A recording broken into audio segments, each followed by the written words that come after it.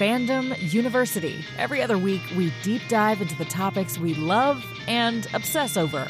Comics, novels, movies, sci-fi, and video games receive the elevated discourse they deserve.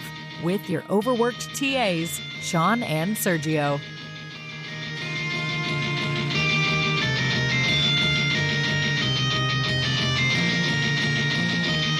Hello, welcome to another beautiful episode, another lovely episode, another fantabulous episode of Fandom University.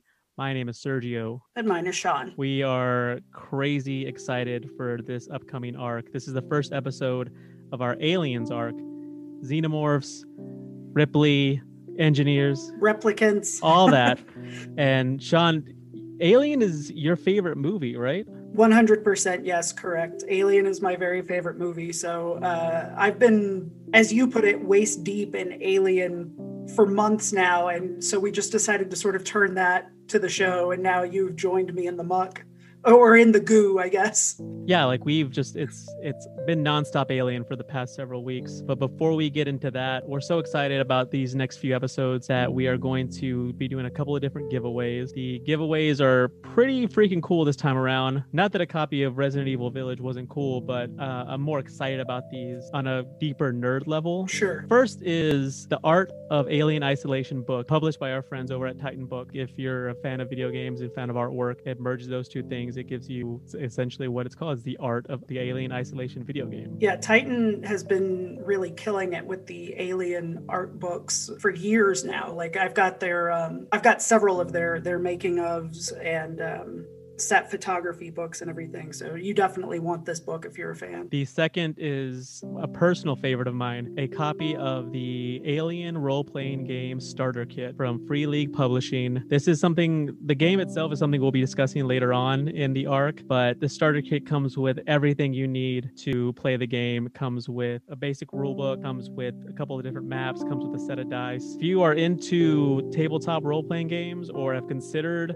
getting into it and you're a fan of the Aliens franchise, you know, this is a can't miss. Yeah, and the other thing I would say about the Free League stuff is it's as good as the Titan stuff and its production value. So like these are beautiful. Everything they've done for the Alien RPG is just gorgeous. So even if you're not an RPG fan but you love Alien and you're a nerd like us, you probably just want it for your shelf. So you want this one way or another. Looking through all the content from Free League, you can tell that they're fans of the Alien franchise. They sought out this license. Exactly. And so you can tell that the passion goes into what they've made. Really freaking cool. If you want to be entered to win either one of those, all you have to do is follow us on Twitter. Our handle is at FandomU Podcast, and that's just the letter U like university, and send out a tweet letting us know that you're following us and use the hashtag FandomU Podcast, and you'll be automatically entered. One entry per Twitter handle. But like we're talking about, I mean, it's been nonstop Aliens for the past several weeks. Have you read this comic? And have you gotten to this point in this book? And what do you think about this plot point? Why wasn't this question answered? Do you like the answer to the question that they did answer in this case? It's ridiculous. Did you read this essay? Here's this LiveJournal post from 2012 that puts it all together. Oh, we will definitely get into the LiveJournal post from 2012 that puts it all together for sure. Good. So this episode, we will discuss the Ridley Scott trilogy of sorts, the original Alien film, and the two prequels that came out decades later, Prometheus and Alien Covenant. We'll discuss them in chronological order, if that makes any sense. Let's look at this from a wide-angle lens to start off with. Prometheus, it tells a story, or tries to tell a story of the xenomorph origin. It definitely starts to lay groundwork for an origin story, but I wouldn't call it an origin story in and of itself.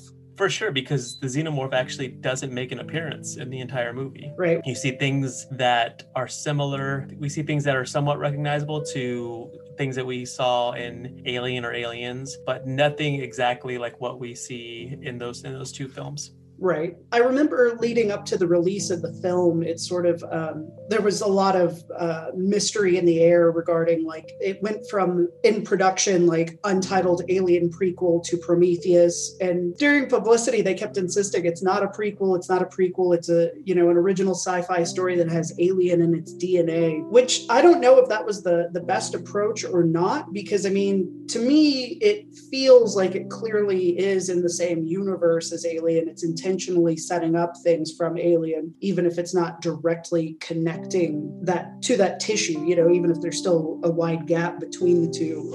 So I don't know if that helped or hurt people's expectations, honestly. I remember hearing that Ridley Scott was directing a new sci-fi movie, and I guess it was late in the game for me that I heard, like, hey, this actually might be a prequel to Alien, and not like you said, not a direct prequel, but something that sort of lays the groundwork, sort of what the Titans are to Greek mythology. Oh, okay. Sort of lays the groundwork. You know, you don't necessarily need to know all that stuff to understand. And then Alien Covenant, I guess that misstep, I guess the name to Alien Covenant sort of answers that question for you. Like, they realized it was a bit of a misstep to not go ahead, brand this as more of an alien movie. Right, yeah, and is much more firmly grounded in the alien ethos, I guess. Like, it's much more recognizably an alien movie. And I think actually makes Prometheus make even more sense in retrospect. So it's sort of like, I think it actually helps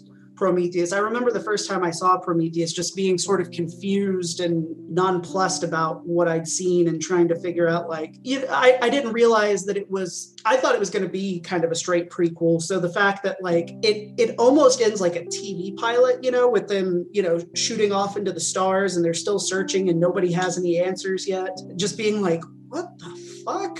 But then, you know, you get to Covenant and it's like, oh, okay. Yeah, well, we're going to get the further adventures of Dr. Shaw and her bodiless robot. Yeah. Her robot head in a bag. We're going to get the further adventures of Dr. Shaw and her helpful robot head in a bag. And then, of course, Alien, which it's in the Library of Congress, for goodness sakes. It's that important of a film. Some consider it the greatest film of all time. As far as sci-fi horror goes, I don't see anything else coming close to it. I think it's sort of the gold standard for sci-fi horror. Like, there are so many movies that are basically riffs on Alien, you know, that they're still trying, like how there are still sci-fi movies that are trying to do 2001, less of them now, but you still get one every few years, like Solaris back in 2002. And nobody, I think, has really come close to reproducing that particular flavor. Like, it's so its own thing even now, you know, 43 years later. I love the performances. I love the acting in the movie. It just seems so natural. Like, everyone in the film, it doesn't seem like they're acting. It just seems like they're actual people. Yeah. There's a and they're in the dialogue. Even I remember watching the movie on VHS as a kid. I actually had trouble hearing some of the dialogue, especially in, like, the scenes where they're sitting around the table and eating. Like, it sort of does that Robert Altman thing where there are multiple conversations happening at once and you don't get all of any of it the first time around, but that's not really the point. And movies don't really seem to have the courage to do that anymore, or it's fallen out of vogue. I remember being like, what the hell is this? As a kid, the first time I watched the movie. But I think now as an adult, I think it really just adds to the feeling of, like, verisimilitude, right? It makes it feel real. Like, it feels like a fully realized world that you're inhabiting. And I think that's Ridley Scott's maybe greatest gift as a filmmaker, is his ability to build a world, and then when lightning hits the right way, people it with the right actors to inhabit that world and make it feel real.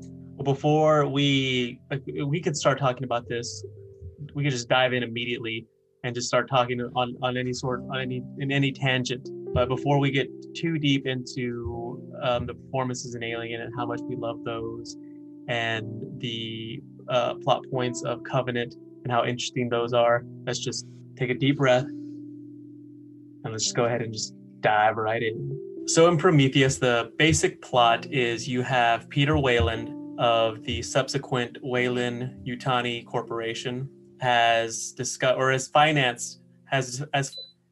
financed a trip to another planet, which he feels holds the key to mankind's origins, to the beginning of of humans. Yes, yeah, he's bought a pitch basically from Dr. Shaw and Holloway, who've found these cave paintings all over the world depicting the same star configuration and humans appearing to be circling around a giant pointing to that configuration. So they actually have located a configuration in our galaxy, I guess, that is reachable by Starship, and they think that this is where they'll find, our secret origin story. So he finances this trip $1 trillion on the ship Prometheus that is captained by Janek, played by Idris Elba. It has, it feels less working man than Alien. More corporate. It feels less working man than Alien, but Idris Elba's performance, you get the impression that this is a guy who is former military and is now parlaying the skills that he learned in the military as his career. The way that Ridley Scott apparently described him to the screenwriters when they were developing the script is he wanted a salty old sea dog, which I think that Elba pulls that charm, that warmth, and that grizzledness off perfectly. Absolutely, he's a delight. And Janek's got his crew as well. You've also got Charlize Theron playing Meredith Vickers. She seems to be the attaché for the Weyland Corporation, but her, I guess, motivations are a bit murky. And then, of course, you've got Holloway and Shaw and a team of other geologists, biologists, like the scientist crew, to do what it is scientists do on a new planet. Yes, as well as some security personnel. For sure, yeah, you got to keep them safe. And last but certainly not least, there is an android played by Michael Fassbender, whose name is David. And man, without spoiling too much, you can't trust a fucking android, man. You can't trust a fucking robot. Not in the Alien universe. Oh, David. Probably the most interesting character in the movie, right? Oh, absolutely. His performance is phenomenal, and the character is written so well. I mean, I feel as if the ideas and the philosophy behind these two movies are centered on his experience and his journey. Right, as sort of an echo of humanity's journey and relationship to its own origins. And David, unlike us, has a very clear line of sight to his own origin and is unimpressed. Yeah, he doesn't like it. No, he's like babysitting Weyland, and he doesn't like him. And to be fair, I wouldn't either. So we get to the planet, we find what appears to be a cavern, a cave of sorts. It's entered. They find black goo. They find dead bodies of giant engineers.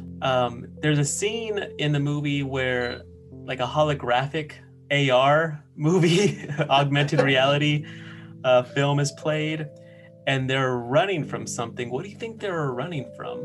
I mean, my first thought is contamination of some kind, that something had gotten loose, and I think that what you see once they go into the vault seems to confirm that, because that goo is already like in the ground, like the worms are getting into it and turning into giant hammerpedes, so my guess is that there was either someone got infected and was after them, or they were running from the contagion trying not to get got. But none of them are actually transformed, like the engineer at the end of the movie is. So I'm not really sure.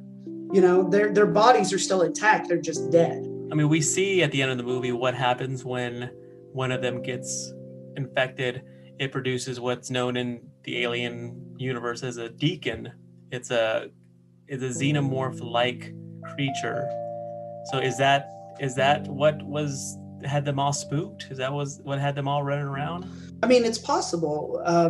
I guess it's just a question of where did that thing go then? I mean, and that's possible that's exactly what it was, because they don't spend a lot of time trying to solve that particular mystery in the film. It's like there's so much going on that they're only focusing on like the very biggest questions, like who were they, why are they here, but like without getting into the nitty gritty of like, it's not like a detective story, right, where you reconstruct the crime bit by bit and then end up with a whole picture. Like you're still working from like a broken set of timeline, by the time the movie ends. So what do you think it was? I think it was a deacon, but at the same time, I feel like you said, it doesn't spend too much time trying to answer that question because it's got so much going on. And that might be the biggest problem with the movie, which I love. I absolutely thought it was visually breathtaking, and pacing wise, technically pacing wise, acting wise is fantastic. Just some aspects of the story don't line up. And I think that's one of them. Is it should be a deacon. I think it's a deacon based on the howl that you hear before the holograms start running toward the crew. Oh, there's a howl? I never noticed that. I think you might have assumed it was the sound of the scanner, right, as it like turns that corner. Mm-hmm. The howl sounds a lot like how the deacon sounds at the end of the movie. Oh shit. Once we stop recording, I'm going to go back and check that out. And that's kind of cool. It's like, it's one of those things that you might not catch at first glance. And I only caught it after watching a couple of different YouTube videos, and I was, I got all giddy because that's how my brain works, and that's how your brain works when right. we discover little things like that on the object that we're hyper fixated on. Right. It scratches that brain. It's so good. Yeah, it feels like you're a little closer to the heart of the mystery. I guess let me ask you, while we're on the subject of mystery, the original Alien has this giant mystery at its center that it's not at all concerned about answering, which is the space jockey and the origin of these eggs that they find. Like, how did it get there? And the characters in that movie don't seem that concerned or impressed. They're just trying to survive. Right. Yeah, but even when they're in the ship, they seem like, oh wow, but they're not like, holy shit, the first alien ever found or anything, when they find the space jockey, like they seem pretty cold about it, which also begs a lot of interesting questions about that world in the original film. But I guess to double back to Prometheus, which actually is explicitly about asking those questions and investigating them, do you feel like it's a failure on the part of the film to not spend a little more time answering them? Or do you feel like it's sort of in keeping with the ethos of the series of not giving away the whole farm? Is there a question to be asked about class in this? Because it's Peter Whalen who really cares about this. I mean, and Shaw and Holloway. You've got Holloway and Shaw, but they're scientists. They've made it their job to try to figure this out. The same way I feel like if anyone who puts all this effort into becoming a doctor because they want to help people and they want to make, help people get better. So they do this, they have these questions they want answered, but they can't do anything about it without Wayland, right? Who I guess has nothing better to do since he's, filthy, stinking rich.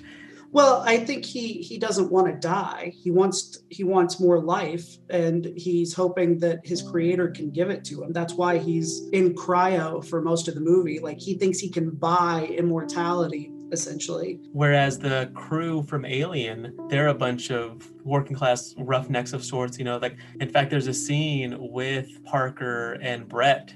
They're asking about whether or not they're going to get, more money for bonuses. This. Yeah, if they were going to get shares for answering the distress signal. Exactly, and Ripley assures them, yes, you're gonna get your shares. Don't worry about it, because these guys are mostly motivated by money. There's, and based on how they portray their characters, these are the kind of guys that sort of live paycheck to paycheck. Aren't the most financially stable guys. Yeah, and the Nostromo itself is clearly more of a working class vessel. Like, the Prometheus is like top of the line, like holographic readouts and stuff, and the Nostromo is like everything. I mean, you can argue about when it was made, but I think it speaks to the class of the the characters operating it, that it's not a top of the line, like everything's on screens, it's hard to read, it's cramped, it's not comfortable, it doesn't have It's very utilitarian. Yeah, exactly. Whereas Prometheus has the ship, the Prometheus has some real art to it. Maybe your questions, it speaks to the character's motivations. I mean, maybe. I think my core question is the original film doesn't feel like it fails by not answering those questions because the audience is more interested in them than the characters are. But in this case, you have the characters very interested in the answers to these questions, but things aren't as maybe fully explored as they could be. And, you know, if that's a failure of the film or if that's just like the pace at which it moves, you know, because they only go into the pyramid twice, right? Like there's the first expedition in and then the second one with Wayland. And in the night between, Shaw gets pregnant, Charlie dies. Or do they go out? No, they go out three times because there's the second time where they go out to try and find Milburn and Fifield. Yep. And it's coming back that Holloway dies. But the timeline, it seems like they're being pushed by events of the plot, like David poisoning Holloway and all of that. I remember you talking about in the episode 2 of the Resident Evil arc, where we're discussing whether or not the Resident Evil movies are good, and you bring up the point that, you know, what is the movie setting out to do? And that's how I judge if a movie's good or not. If it's setting out to just be a lot of dumb fun and see some, you know, over-the-top action sequences and, you know, some over-the-top stylized violence, well then, yeah, then, you know, by those accounts, the Resident Evil movies are good. Using that definition here, you know, I would say that that's where Prometheus is lacking, in that it sets out to sort of answer some of these questions, but it doesn't seem very interested in answering those questions. Whereas Alien, you just have the idea of mythology behind it. Like what the movie sets out to do is be a monster movie on a spaceship. Right. The rest is extra. Yeah, you're right. And not having those answers is part of what makes it so scary. Like it only adds to the creature's mystique, and the horror surrounding it doesn't make sense to us. So yeah, I would agree. Whereas Prometheus seems to be, almost at cross purposes with itself, because I think that the David arc, which becomes clearer in Covenant, you know, about being disappointed with your parents and wishing they were dead, and, you know, and some of that comes across with the engineers, I guess, but I don't know. It also feels like there's still some big questions that aren't answered, and that Covenant goes out of its way not to answer as well. And you could argue that maybe that's on purpose, because Damon Lindelof, who, you know, at least rewrote the script, that's one of the big tools in his toolkit as a writer, right? He loves to ask a lot of questions, but not necessarily answer all of them. And sometimes, you know, like when Lost was at its best, or in The Leftovers, or Watchmen, you know, that sort of thing like works like gangbusters. And I'm wondering if maybe it works better in TV than in a movie, especially since it wasn't being pitched to the audience as the first of a trilogy or something. It was just like, here it is, this is the movie. And the movie ends with all these questions unanswered, but still looking for answers. So I don't know. I guess I still haven't made up my mind 9 years later entirely. I mean, I still enjoy it. And that's part of its appeal, is some of these questions that aren't answered. I remember us watching Donnie Darko for the first time and absolutely being floored by it.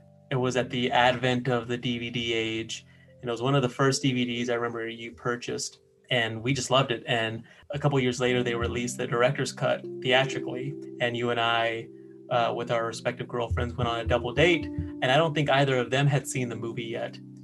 And we left the theater. They enjoyed it. They liked it a lot, and we were kind of bummed out because it took all the mystery and the mystique, it took all of that out of the film and explained everything. There was no reason for us to stay up, you know, eating Jack in the Box until midnight, right? Know, arguing 3 in the morning, arguing and dissecting points. Yeah, I agree. And the answers themselves were nowhere near as interesting as the questions. And with that kind of story, and I would argue with a story like Alien, that is usually the case, right? These big existential mysteries are what makes that story interesting, rather than, like a whodunit where it's like, okay, we have to have the murderer, wrapped up by the end. So yeah, I don't know. It's an interesting film. It's a frustrating film, but it's also maybe one of the most beautiful films ever made, just period. Like visually, like every time I watch it, I am just completely floored by how gorgeous it is. Like Ridley Scott can direct the fuck out of a movie. Whether the movie's good or not is another question. But as far as like just looking at his films, like I don't know that there is a more painterly director who's still working, and especially at his age. Like he's pushing 70 something at this point, I think. He definitely uses the medium in a way that very few directors do. He can get the most out of it.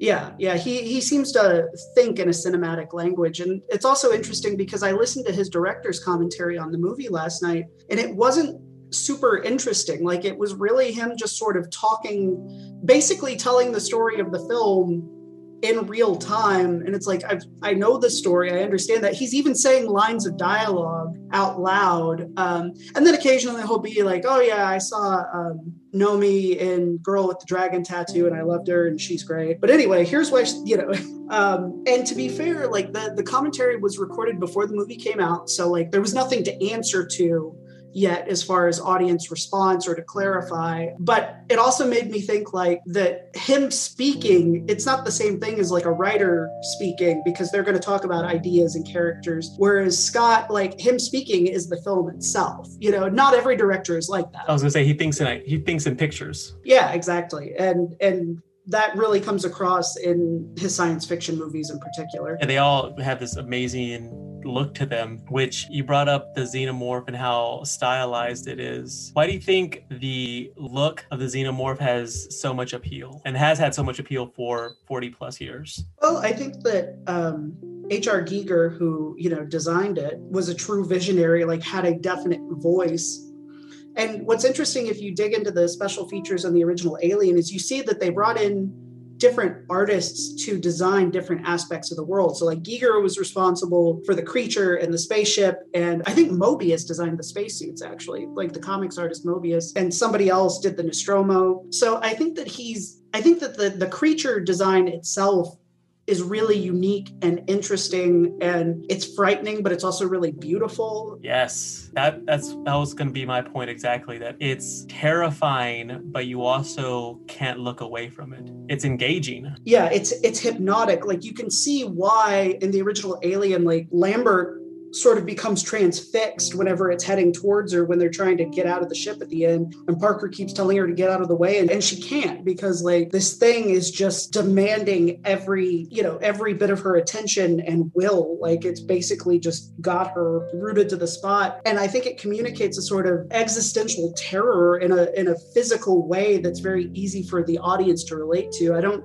know that there are a lot of film monsters that have achieved that level of like iconic Lovecraftian cosmic horror just embodied in a body, like with the design. It's and it's also what they've done in the sequels is they proved it to be like a very mutable design too. Like the xenomorph can evolve and change depending on the circumstance or whatever it's interacting with. And I think that also gives them a lot of flexibility to play with, because the creature is never fully revealed in terms of what it is, what it can do, where it comes from. So it always remains unknowable. There's a sort of terrifying beauty to it. You're talking about that scene with Lambert where she's literally scared stiff. She can't move. I don't know. I've never experienced that sort of fear in my life where I can't move. It's like something from a nightmare, right? Where you can't move fast enough. And I think a lot of good horror movies kind of pick up on that in fear that we have, that we can't outrun the monster, that we're frozen to the spot. But something about the Alien makes that moment still, for me at least, sing in a way that like other horror movies have kind of aged out. And I think part of it is that the suit design was also really well executed. Like whoever they brought in to actually execute Giger's design, and they put a dancer, the 7-foot-tall dancer, inside the original xenomorph suit. So like even the way it moves is very graceful. His name's Bolaji Badejo. Yes, yeah, and they had to build a swing for him to sit on between takes because of the tail. Nice. Yeah. There's some great photos of him just kind of swinging on set. Yeah, I think it's really cool, and it's really scary, and it's really flexible too, I think, in terms of what it can be or what it can look like while still being recognizably itself. It's almost like, Batman in a way. Like Batman has had a lot of different looks, but when you're looking at Batman, like that's good character design, I guess. Yeah, no, absolutely. And completely agree that there are very few examples of a character that has stood the test of time as far as it coming to horror. You've got Freddy Krueger, Michael Myers, Jason Voorhees. The Predator. Although that's more action than horror. Pinhead, what's his real name? Oh yeah, the Hell Priest, yeah. The Hell Priest from Hellraiser. And all those have some discernible quality to them that stands out. Freddy Krueger, he's got the burn face and the claws. Michael Myers, he's completely emotionless. It's just this white face of black eyes. Yeah, the blackest eyes. They're almost like you're staring back into the void. Yeah, I'd say that's the closest for me anyway in terms of representing the void. That's an excellent point. And Jason Voorhees with the hockey mask and the machete, and the Hell Priest. They call him Pinhead colloquially because he's got all these like pins sticking out of his head. And that's just great design. And for the most part, that sort of thing gets lost, or rather isn't executed as well as this has. And so that's why you get horror franchises from the 80s or from the 90s that aren't necessarily as well remembered. Whether or not they're any good or not is secondary to the fact that they kind of slip into cult status. Right, into the cultural mythology, the pop mythology, the zeitgeist, and stay. Yeah. Going back to Prometheus, David the android, the synthetic, the robot. I would call him Pinocchio a synthetic, the not real boy. David takes a drop of the black goo, infects Holloway with it. Holloway then becomes infected, but not before impregnating Shaw, who up until this point was infertile, was not able to create life. He's killed and subsequently finds out that she is pregnant. Well, David tells her that it's not a traditional fetus. And so she decides, I got to get this out of me. We end up getting a proto-trilobite. Yeah, it's sort of the way Damon Lindelof described it in his commentary was it's sort of like a proto-facehugger. Like it's the great grandfather or grandmother of the facehugger because it's kind of got these tentacles. It's like a little... True. And it ends up grabbing the engineer's face and shoving something down his throat. His whole body. Yeah, it's true. It's like full-on Starro the Conqueror like giant thing that came out of Tiny Dr. Shaw. But yeah, I think they refer to it as a trilobite in the colloquially, in the pinhead of it all. And that scene, man, that scene in the med pod, I think that is an all-timer. Like that is scary. Like I remember in the theater just like being backed up against my seat the entire time and thinking like, God, childbirth is fucking scary. For me, the craziest scene was after the entire crew has left what ends up being a ship and not a cave at all. Milburn and Fifield end up breaking away from the crew. They catch that pussy and want to go back to the ship and end up getting separated and getting lost. And so they get themselves into the temple with all the urns of black goo. There is a snake-like creature that shows up, and from it attaching itself to Milburn's hand to the end of that scene is just 60 seconds. I timed this. It's about 55 seconds or so. It's 60 seconds of absolute fucking madness and chaos. And this is why I fucking love movies. And this is why I love alien movies. Yeah, it's the only thing I don't like about that scene is the Milburn sort of doing like a here girl type thing to it, which I'd never quite understood why, since Fifield was the one smoking weed. You know, if they were both stoned, I could sort of see it. But taking that away from it, yeah, like him screaming, "It's breaking my arm!" Like just that, and then like him snapping it to where his bone's sticking out, and then it slithers into his suit and into his mouth hole. Yeah, I mean, like characterization aside, I mean, this is the guy who was like, dead alien bodies. No, man, fuck this shit. I'm out of here. To like, oh, hey, little crazy alien snake thing. What's up, buddy? Which, I mean, like, that thing looked terrifying. That thing looked like a ghost cobra.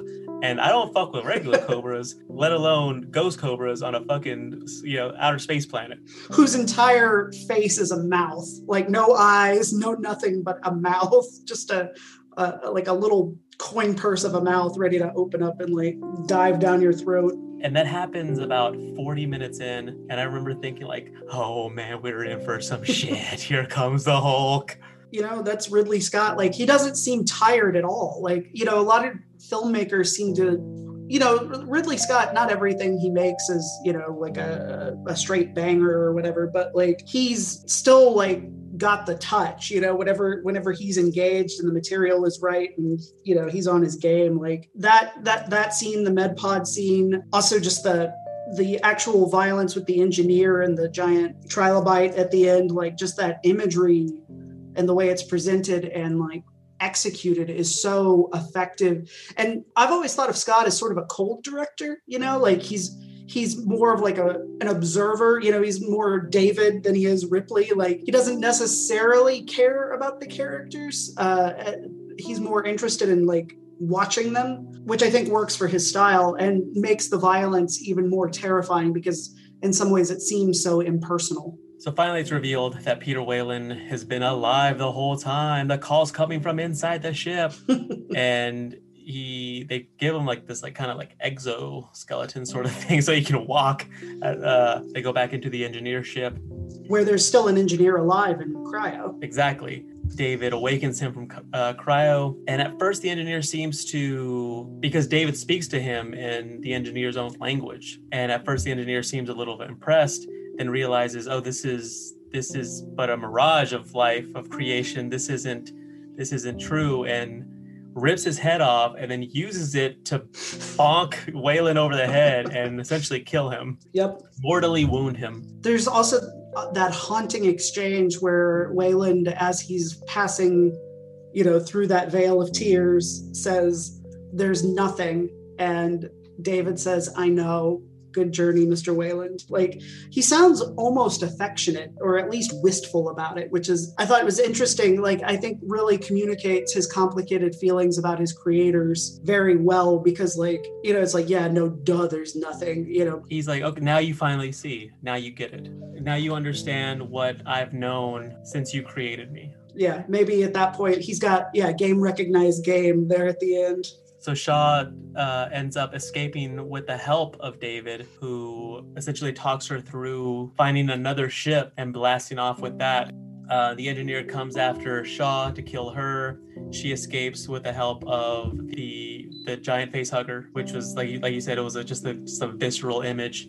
And then David essentially he says there are other ships, and he talks her through getting on one of those ships, and they fly off. And the film ends with the Deacon coming out of the engineer's chest. We finally, after 2 hours, we finally see something that resembles a xenomorph. That's how the movie ends. I thought, you had an interesting question in your note. Why are the engineers, based on the cave paintings, pointing us to a military installation if they're, going to goo bomb us? Why would they point us? That'd be like us, handing a map to a weapons manufacturing site to our children instead of like, hey, here's where we live, come visit us. It doesn't make a whole lot of sense. Shaw makes the argument that it's an invitation. And then once at a certain point, Janek being ex-military, it's like, I recognize this for what it is. It's a military installation. This is where they manufacture weapons. These things are made to kill. So why are they pointing us to there if the plan was for the engineers simply to, it seemed like they're dead set based on the holographic images that David found. It seemed like they were set on going to Earth and dropping the black goo on us. Right. I can't think of a good answer for that unless maybe the engineers had to evacuate that world because of the outbreak, but there's not a lot of evidence to support that. All there is that one temple that's visible where they land, at least, and some other ships underground. So it doesn't seem like a home world, but maybe it served a different purpose when those paintings were originally created. Maybe there was more than one world in that solar system, but they picked the one that was supposed to be most likely. I don't know. Somebody online might have an answer, but yeah, that kind of doesn't doesn't add up. That's the thing is, it seemed for this movie, it seems every time you start to make some headway into a theory, there's at least one or two inconsistencies that sort of like that put holes in it. Yeah, like the black goo, for example, just to sort of double down on that. Like, how does it work, right? Like, is it, at the beginning of the movie, we see an engineer ingest what appears to be some of the same substance, but we don't know for sure. And then he disintegrates, and that seeds life on that planet. Could be Earth, might not be. Like, it's deliberately ambiguous, the filmmakers have confirmed, but appears to be not destructive in the same way that the goo is to Shaw and Holloway, like where it like basically tears them apart. I mean, it disintegrates the engineer, but it also, his DNA starts rebonding into something new, not apparently monstrous if it's Earth,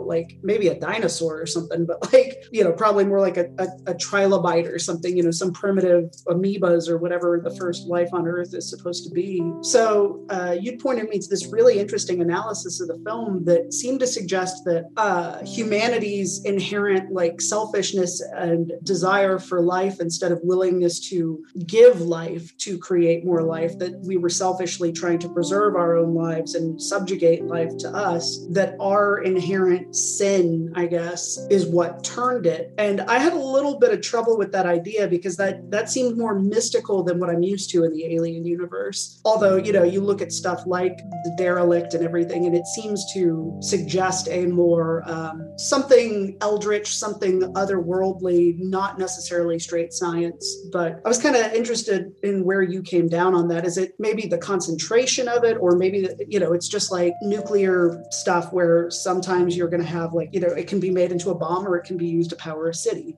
depending on how you arrange it and how you guide it. The post that you're referencing is from a gentleman known as Cavalorn online, and I'll go ahead and you can find a link to that post in our show notes. To answer your question, I'm not entirely convinced that the process we see in the opening scene goes according to plan. Oh, interesting. I feel based on the violent nature of it that it was divergent from what was normally expected, because the engineer himself seems a bit surprised by it. I mean, even if something is painful, if you're expecting the pain, there's a sort of there should be some recognition there, right? Yeah, but I guess if I'm playing devil's advocate, I could say it's like having a pain explained to you and then actually feeling it are two completely separate experiences, and something can hurt so much worse than you think it's going to, or so much less. It's like when you're a kid and you think about a shot, you imagine like the worst pain in the world, and then you have it and it sucks, but it's over really quick. And it's like, oh, that wasn't so bad. But, like I assume that the pain of childbirth is like pretty goddamn bad, or a kidney stone or something, like where your body is undergoing major trauma either to create life or to try and heal itself or dispel something, that it could just be more painful than expected. I mean, like, there's Christ, with the let this cup pass from my lips, begging for his own life, and even asking God, why have you forsaken me, while he's on the cross. So you could argue that even that hurt more than he expected, even going into that, knowing potentially what it was going to be like. Good segue into Christ, because he played pretty heavily into the original draft of this movie, that essentially Jesus was an engineer. He was an alien, and he was sent down by the engineers to sort of course correct humanity, and we instead hung him from a tree. And so the engineers are like, fuck that. Hell no. We gotta take care of these motherfuckers. Plant some cave paintings to the bomb site. And that was actually the original script for the movie turned up online, and that was in it. There was a line of dialogue by Shaw who pretty much says exactly that. It's not alluded to. It's not hinted at. It's flat out said. Explicit. And Ridley Scott took it out and was like, he even said it's a little bit on the nose. I would agree with that. What do you think of that idea? Do you think the movie is better or worse without it? I definitely like it without it, for sure. I like it better not tied to a specific religious narrative, but I like the idea of them feeling that we've fallen and deciding to basically, like God in Genesis with Noah, just wipe the slate clean, but without actually tying it to, no, but this makes this religion explicitly true and not necessarily these others. I like the more general, interpretation instead of like strict allegory or in that case, didactic storytelling. Prometheus leads to Alien Covenant, which we also read a prequel book to Covenant. We read a prequel to a prequel called Alien Covenant Origin, written by Alan Dean Foster. Man, fucking Alan Dean Foster. Right? What a mensch.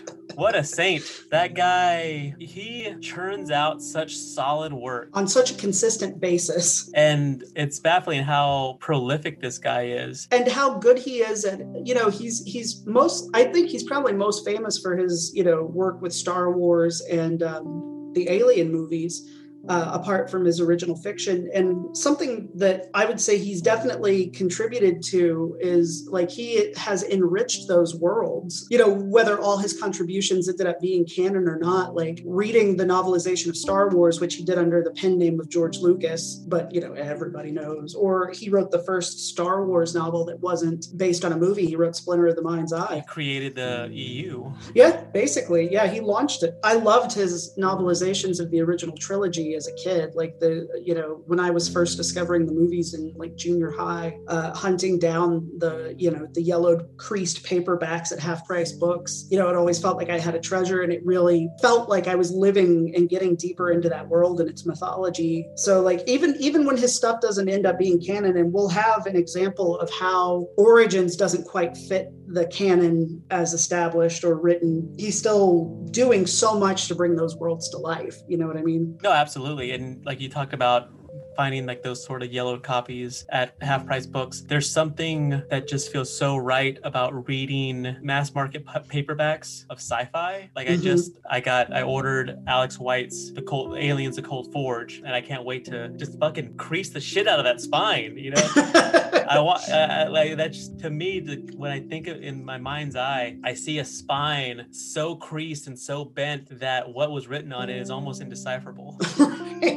I remember in junior high, reading so many mass market Star Wars books and trying so hard not to crack the spine because I didn't want it to fall apart. I wanted to be able to read it again and again. But inevitably, of course, it's a mass market. Like it's almost impossible to keep those things immaculate. But yeah, I that's so cool. I got it as a paperback, like a trade paper, but I don't know. I might have to go hunt down a couple of, I think they're available as trades and mass markets here in the US. I might have to hunt a couple of those down for the ones I haven't read yet. So the story in Alien Covenant Origins is that essentially there is almost a religious type cult that is trying to stop the Covenant from taking off. And their various plots and plans are the plot of that novel. Right. There's a prophet who is having visionary dreams of basically of the xenomorph, and he and his followers, who seem to come from all walks of life, they're not just, they repeatedly strike people who meet them in the book as not like religious crazies, but people who seem otherwise completely rational and normal, are so convinced by this man that they believe that if the Covenant takes off, it's the harbinger of the end for humankind on Earth, that we need to stay and hide here rather than go out. And of course, we, the audience, the readers, know that he's sort of right, because we don't really know, at least in the canon, what has happened to Earth, in the Alien universe. Really the closest we get is at the end of Alien Resurrection.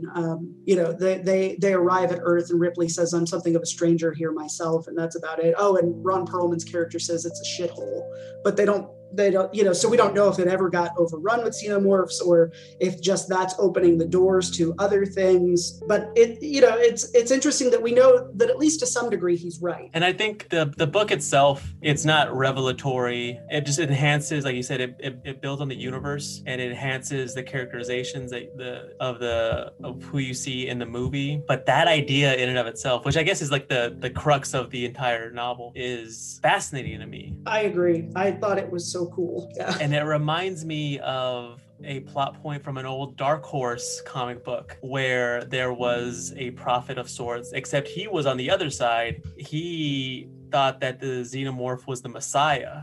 Right. What were they? The Church of the Immaculate Incubation. Yeah. And also but this was post xenomorph interaction, people were having nightmares.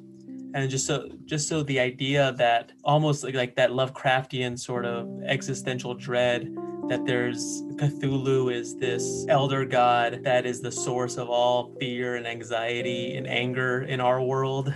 Yeah.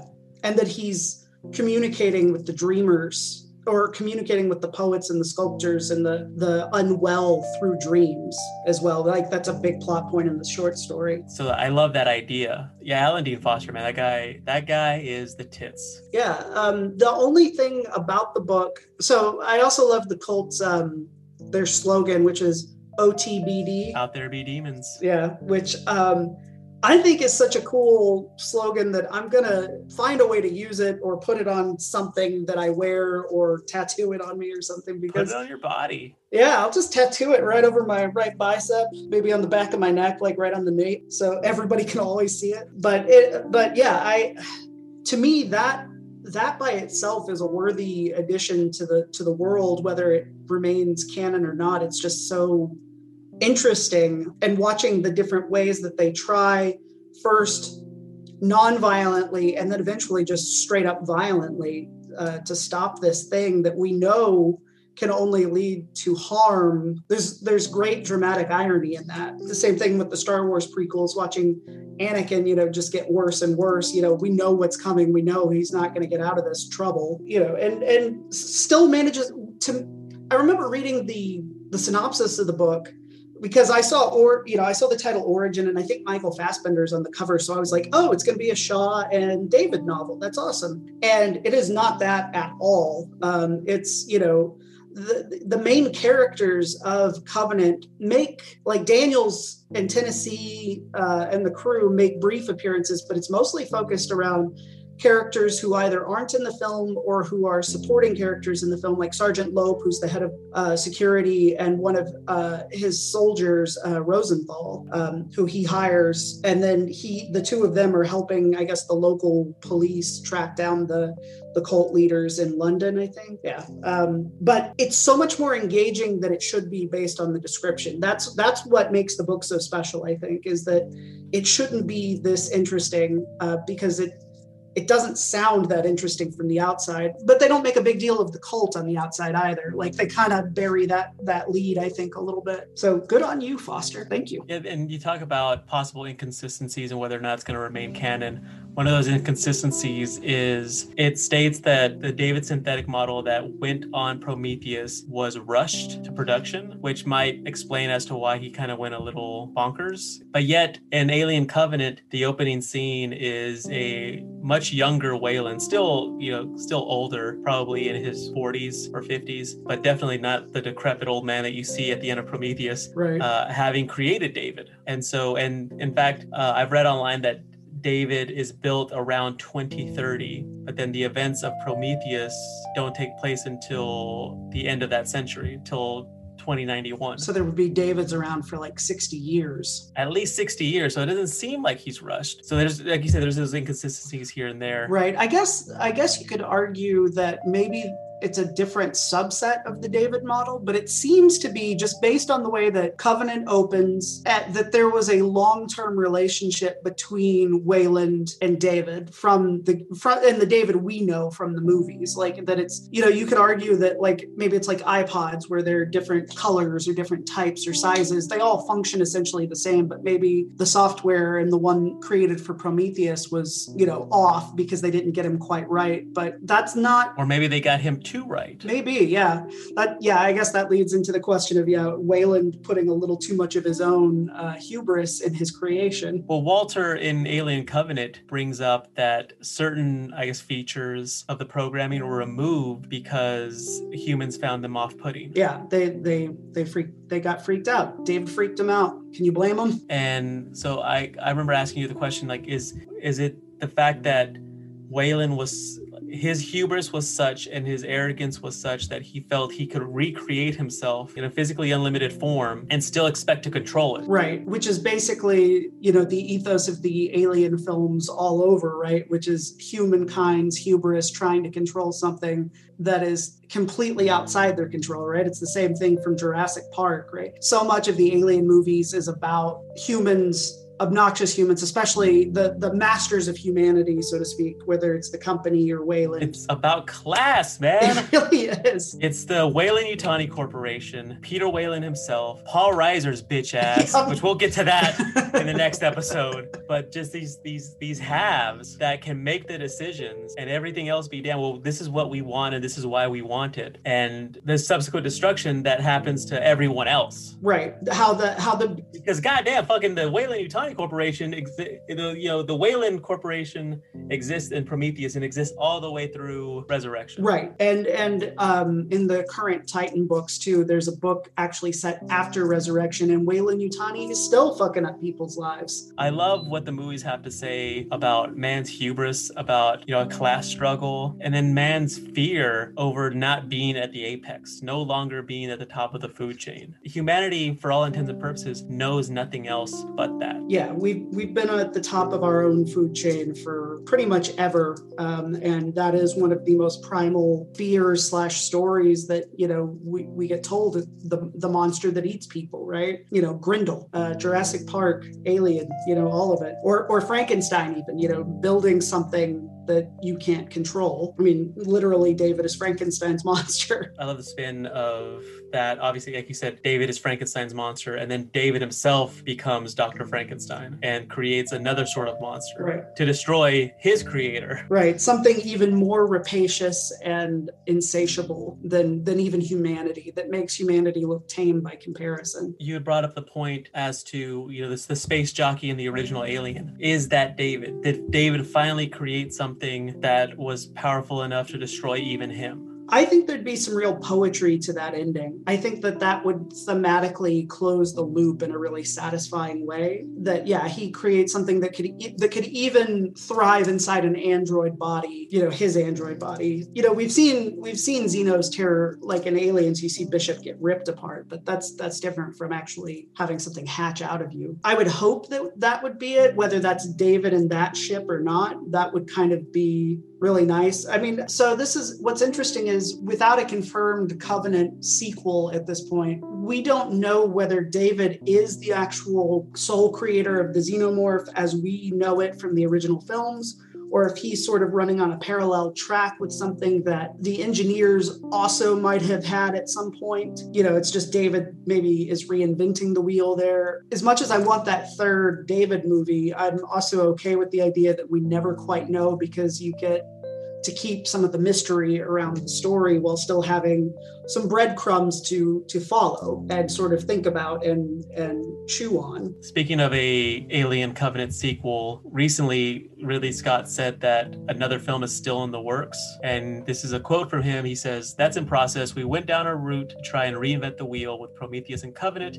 Whether or not we go directly back to that is doubtful because Prometheus woke it up very well. But you're asking fundamental questions like, has the alien himself, the facehugger, the chest burster, have they all run out of steam? Do you have to rethink the whole bloody thing and simply use the word to franchise? That's always the fundamental question."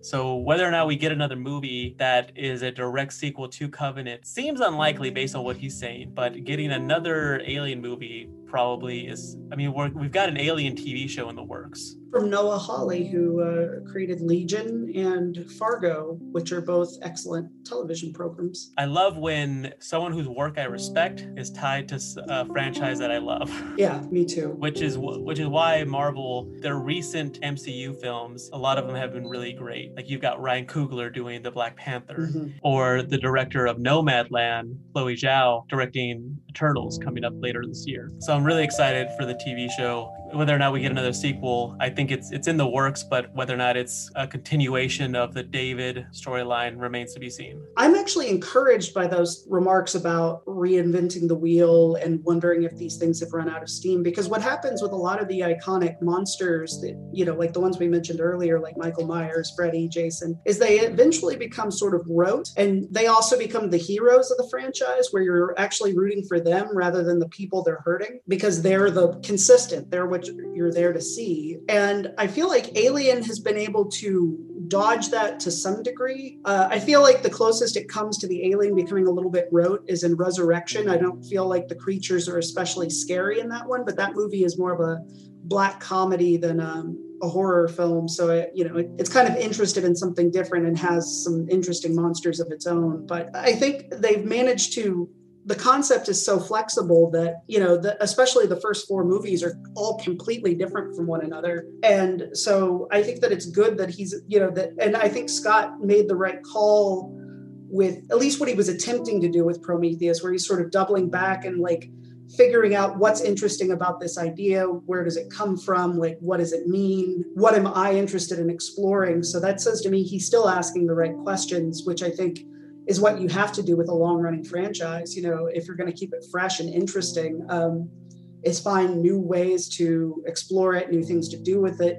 That's why I think people love Aliens so much. Is that it takes that original concept and then sort of does something completely different with it and turns it into like a Vietnam movie with a happy ending and much more of a rousing crowd pleaser, but it still feels like a natural extension. That's the last thing I want, is for the alien to become rote, to become boring, to become predictable. I want it to be an idiosyncratic franchise. I think you nailed it on the head when you said that the reason Ridley Scott's best choice was to make movies examining almost metatextually why these films have been so popular, like taking those themes and those elements and building movies around that, examining the motif of man's hubris and examining the motif of creation and destruction and their interconnectedness. If he doesn't have anything more to say about it, then maybe it's better he doesn't make a third Alien movie. I like that.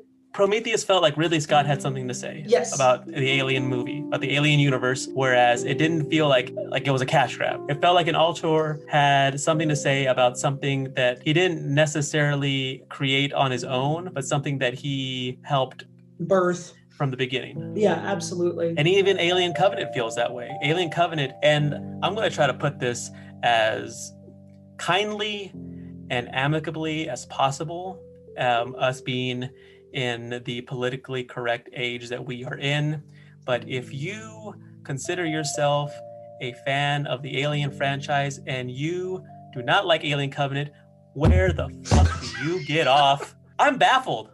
I am baffled by people who say they love Alien movies and don't like Alien Covenant, because it's not the best Alien movie by any stretch, but it is note for note a full-blown alien picture. He's not exactly a xenomorph. He's a prydomorph at the end of the movie.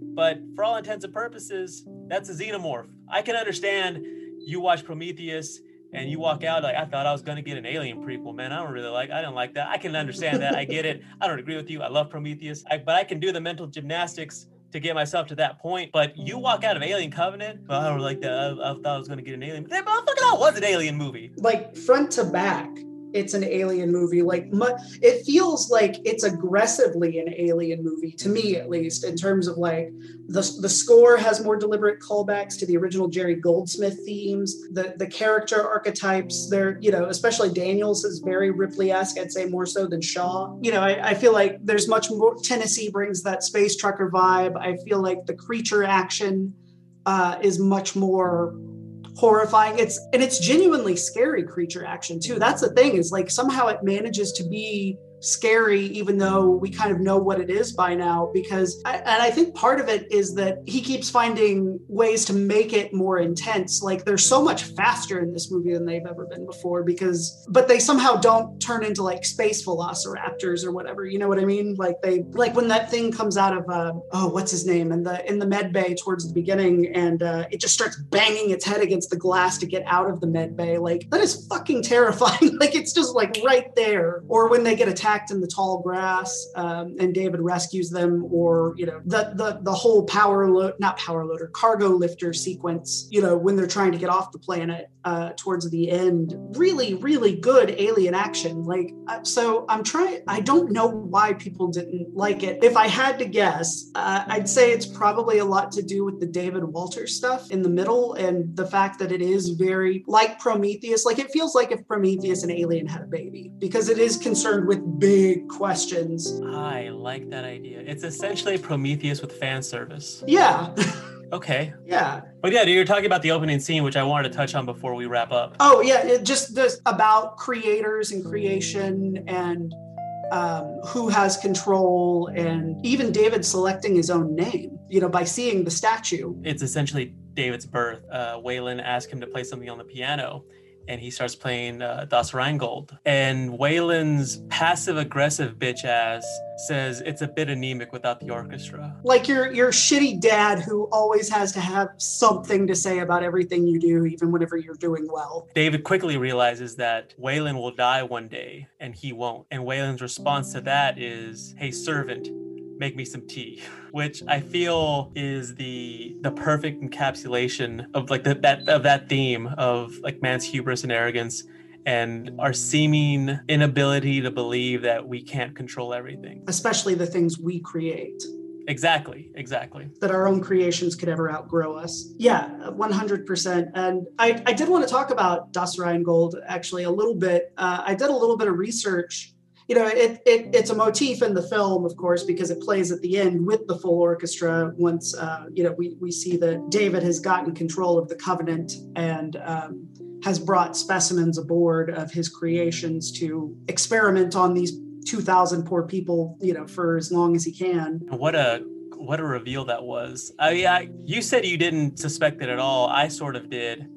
But there's Walter and David, who are both played by Michael Fassbender and are both played completely different. Each performance, he delivers two amazing performances in one film. Often in the same scene. They're in a scuffle, and we're led to believe that Walter is the one who survived. But at the very end, David reveals himself to Daniels, who freaks out right before she gets, stuck in cryo sleep. It is fucking haunting. And like, even in the theater, like I was just like, oh fuck, but also sort of cackling at how evil it was. Like, just like, what a ballsy ending. Like, it's so mean. And I wonder if that's part of what people hated about it too, was that the original Alien trilogy, even Alien 3, which ends with Ripley's death, is still treated as a triumph because she's kept this thing out of the company's hands and ended her life on her own terms, with the circumstances she was in. Whereas this movie is much meaner in terms of like punishing your investment in these characters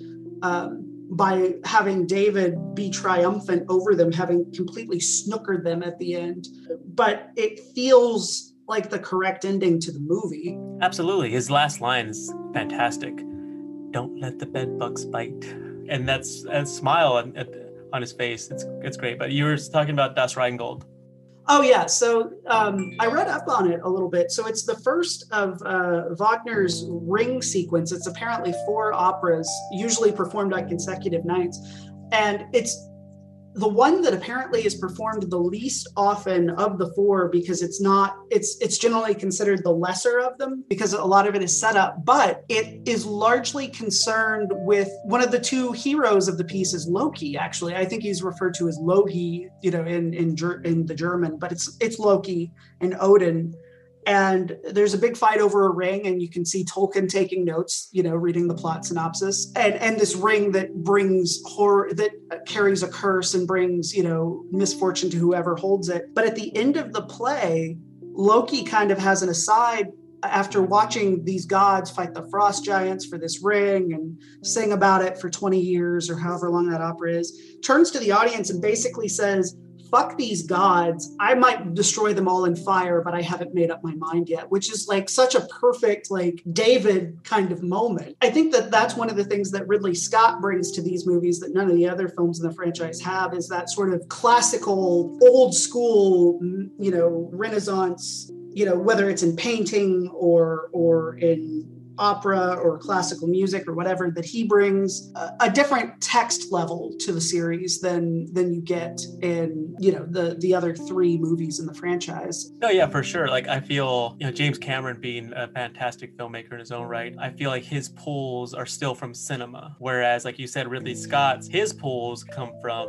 like mythology, from opera, from classical art, from poetry. Like there's a ton of Milton brought up in Alien Covenant. I mean, in fact, David quotes it to Walter, better to reign in hell than to serve in heaven. So I love that moment when, he's quoting, when David is quoting from Ozymandias, but then he gets the author of the poem wrong. Yeah, he thinks it's Byron. It's actually Shelley. Right. And to me, I just read that moment as proof that David had sort of skipped his needle skipped a groove, so to speak, that he is in an android form of psychosis at this point, that his programming is not right. How did you read that moment? I read it as either one of two ways. Either he was created imperfectly, which would make him imperfect, because he was created by an imperfect being, which would also make him imperfect, regardless of what he felt or what he felt. Do androids dream of electric sheep? Regardless of what he believed, he was still an imperfect creature that depended on imperfect beings for his existence. Secondly, I mean, this motherfucker had his head ripped off and reattached by someone who's not known for her robotics ability, but better known for her cave drawing or cave painting, deciphering. Yeah, her historical detective work. I also thought that might have had something to do with it, that he just, he wasn't put back together correctly. And that also ties into your theory that he was in some sort of like robotic psychosis. My thought about that is he's already fucking around by the time we get to Prometheus. Like he deliberately poisons Holloway just to see what'll happen. But is that on Wayland's command? Is that at Wayland's directive? I don't think so. I mean, you could argue that maybe it is and we just don't see it. Well, he has the line, try harder. So you think that's David interpreting the try harder? Yes. Okay. That's interesting. I never put those two dots together. I thought it was David's own curiosity. And he deliberately gets what he considers consent from Holloway before he does it. Yes. God damn. I said it at the beginning of the show and I'll say it here at the end. Never trust a fucking android. Right? I mean, that's some like little kid shit where you deliberately phrase a question a certain way to get your mom to answer it the way you want, even though if you actually told her what you were asking, she'd say no. For sure, yeah. I've done it. Yeah, we've all done it. I say, yeah, it's a total little kid thing. I remember doing it when I was like 20 years old. Oh, yeah. Well, yeah, I mean, 20, for us, basically, we're still little kids. Still children. Yeah, I mean, look at us now. When we are in our late 30s, spending an afternoon talking about alien movies right on the internet. Instead of, you spending time with your wife and kids or me, like... Well, the kids are gone, so it's just the wife. Oh, well, yeah, you ignore your wife and me ignoring the lush fruits of singledom. I don't know. I'd be doing this by myself, even if I were here with you. And that's exactly the point. Like I suggested an Alien arc a couple weeks ago, and we just dove right in. I can't get enough. Like I said, I should be getting the Cold Forge here in a matter of hours. And I listened to Alien Covenant Origins on Audible. That's a free plug for that small service. And I'm reading old Dark Horse comic books. I'm watching the movies, and you're doing the same thing. You're reading and watching all of this as well. Yeah, and I'm also reading. I've just started reading this book. I've had it for a while, but I hadn't started it yet. It's called Becoming Alien: The Beginning and End of Evil in Science Fiction's Most Idiosyncratic Film Franchise. It's by Sarah Welch Larson, and it's sort of an academic, I guess, theological. That's what I'm here for. I love that sort of shit. I mean, because I've read so many like papers, like having a master's degree in humanities, been literally like waist deep in Spivak and Fanon and Said, and just sort of reading a very academic, scholarly approach to the things that I am interested in. And so, yeah, so I'm definitely going to get my own. I'll give some money. I'll definitely support the cause. Yeah. It's a small press, and it's a short read. It's only about 100 pages long. I would encourage anybody who's interested in diving a little bit deeper into the to the world, and it just came out too. Yeah. Just I had pre-ordered it, and it came out before we dived into this arc. So I saw it on the shelf yesterday, and I was like, yeah. That's how much alien stuff I have that I forget about some of the alien stuff I have. But yeah, I'm hoping to have read all of that before we record our next episode. I'm also going to try and revisit some of the Blu-ray features in the box set to bring up some of the trivia and behind the scenes stuff. You can actually get that entire Blu-ray box set for like $20 on Amazon right now, by the way. Another plug for a small service. Boy, I hope those Amazon kids make a go. I hope that Jeff seems like a good guy, not like Lex Luthor at all in any stretch. No. I mean, yes, they're both bald, but one is clearly evil and the other is a comic book character. We're coal miners, digging it out. We're gonna mine it out for all it's worth. Yeah. And we're gonna enjoy ourselves. We're gonna deplete that vein. You think we're doing this for you? Nah, we're doing it for ourselves. But we're so happy that you're listening. Thank you so much for joining us on this journey and giving us an excuse to talk about our favorite things with a sense of purpose. Yeah, like I think you said it best when you said you'd be doing this anyway. And that's exactly right. This isn't what we'd be doing. This isn't a demand that we shrewdly felt needed to be met. This was something that we're doing anyway, and thought like, hey, like maybe other people would want to hear us talk about it as well. It's not homework. This is something that we're passionate about. Alien is Sean's favorite movie. How old were you when you first watched it? I think I was like 12 or 13, so I didn't see it till I was a teenager. But okay, so it was a little age appropriate then. Yeah. Like you weren't some 6-year-old watching this movie. No, I didn't wander into the living room at 3 and get traumatized for life or anything. But that good kind of traumatized, that it imprinted on you in such a way that it was formative. It made me strong.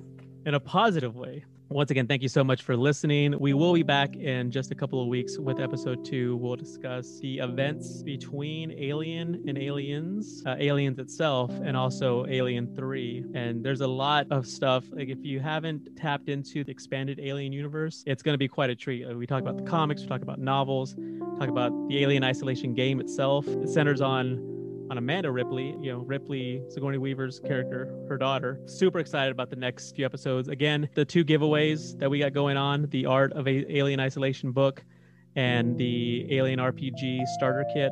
Both of those are being given away at the end of the arc. All you have to do is follow us on Twitter.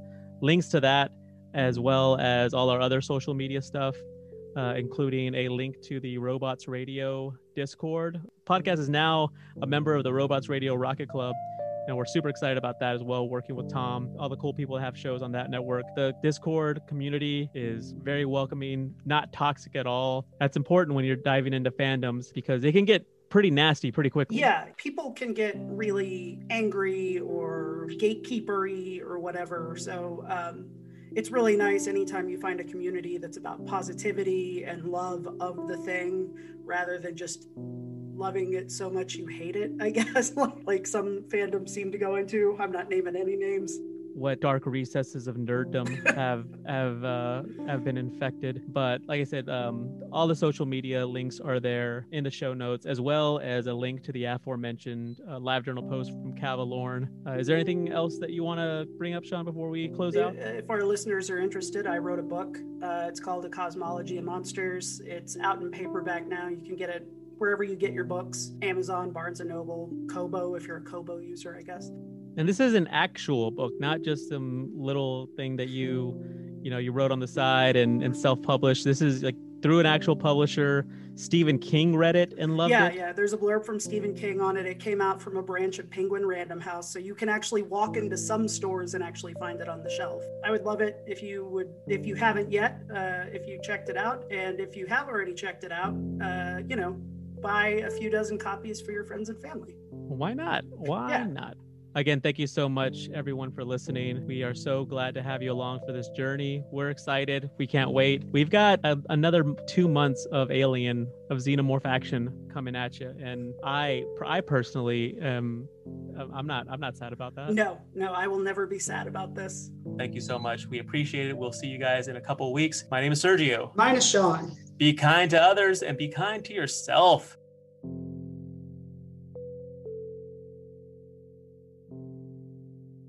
I loved his performance. I thought he was fucking great. Shape up, man. Aside from Ripley, I think he was probably my favorite character. Mine too. I like Dallas a lot, but he's doesn't get to do as much fun. And Ash, obviously. Oh yeah, He's the Ash best. Is great. Oh, I fucking love him. Short guy, mad at the tall lady. I get it. Resident Evil 8, man.